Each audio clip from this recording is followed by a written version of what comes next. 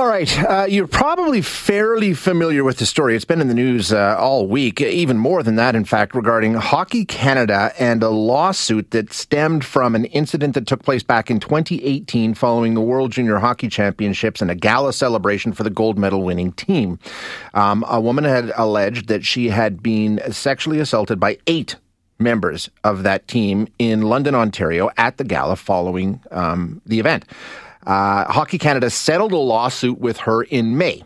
And apparently there's a non-disclosure agreement, and it's come into the House of Commons and different committees on Parliament Hill, and they have a lot more questions. So if Hockey Canada was hoping that the settlement and the NDAs would be the end of this story, they were wrong. It's not even close to the end of this story, and there's a long way yet to go. To walk us through the latest developments, we have Amanda Connolly joining us now. She's a national online journalist with Global News. Amanda, thanks so much for spending some time with us this morning. I appreciate it.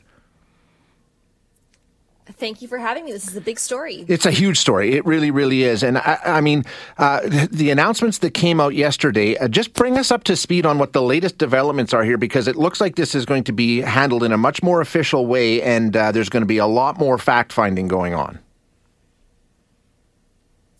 Yeah, well, there's certainly a lot of moving parts on this one so far. We've seen a statement from Hockey Canada saying that they're going to do more. But really where there is a lot of heat on the organization right now is coming from Parliament Hill. And this comes after the announcement yesterday that a committee studying Hockey Canada's handling of that settlement is going to go after the non-disclosure agreement that was part of that deal. Now, they've also said that they are subpoenaing a number of witnesses back to the committee from Hockey Canada, along with new witnesses to come before them next month for 2 days of hearings looking into how the organization has handled this. Now, this has been a very heated issue on the Hill here, of course, with parties from all sides really coming fiercely at Hockey Canada, saying that they are not doing enough, that the people who've come to the committee so far have not been forthcoming enough with sharing documents, with sharing information, and really this broader sense among the kind of MPs here and the cabinet minister as well, who ordered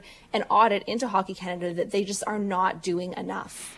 And the interesting thing here, Matt, I mean, of course, Hockey Canada is not part of the government, but there's a lot of funding that does come from the government. I think it's almost 10% of their annual operating budget. So that's how the government's managed to get so involved in this, right? Well, yes. So there is again, millions of dollars in federal funding that goes to Hockey Canada. And that really was the crux that got the federal government involved here, was the question of whether any of that money had been used in the settlement that Hockey Canada agreed to. They say no. The government now is probing their finances to look at that over the course of 5 years, from 2018 until 2023, so into this coming year. And so what they really are looking at there is that aspect. But again, it's bigger than that. Yeah. It's not just about the finances anymore. It really is about the culture at Hockey Canada. Exactly. That's what everybody's talking about once again. So what's the timeline for this? It's late next month. The committee will get back to, having ministers involved, and that's when we'll pick this story up again.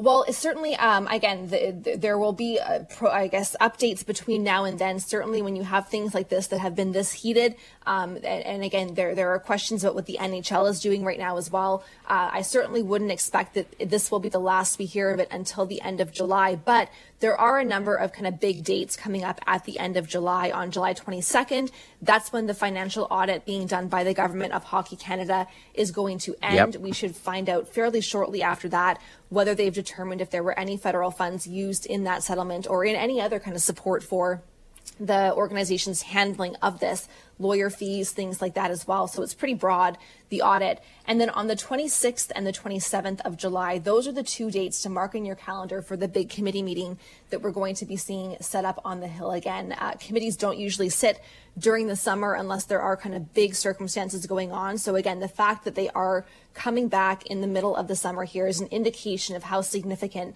MPs view this issue as being and the importance of getting to the bottom of it. Yeah, and as you say, this story, we'll hear a lot about this story in between now and then, but it's just a story that's not going to go away, and it shouldn't. Amanda, thanks so much for the update. I appreciate your time.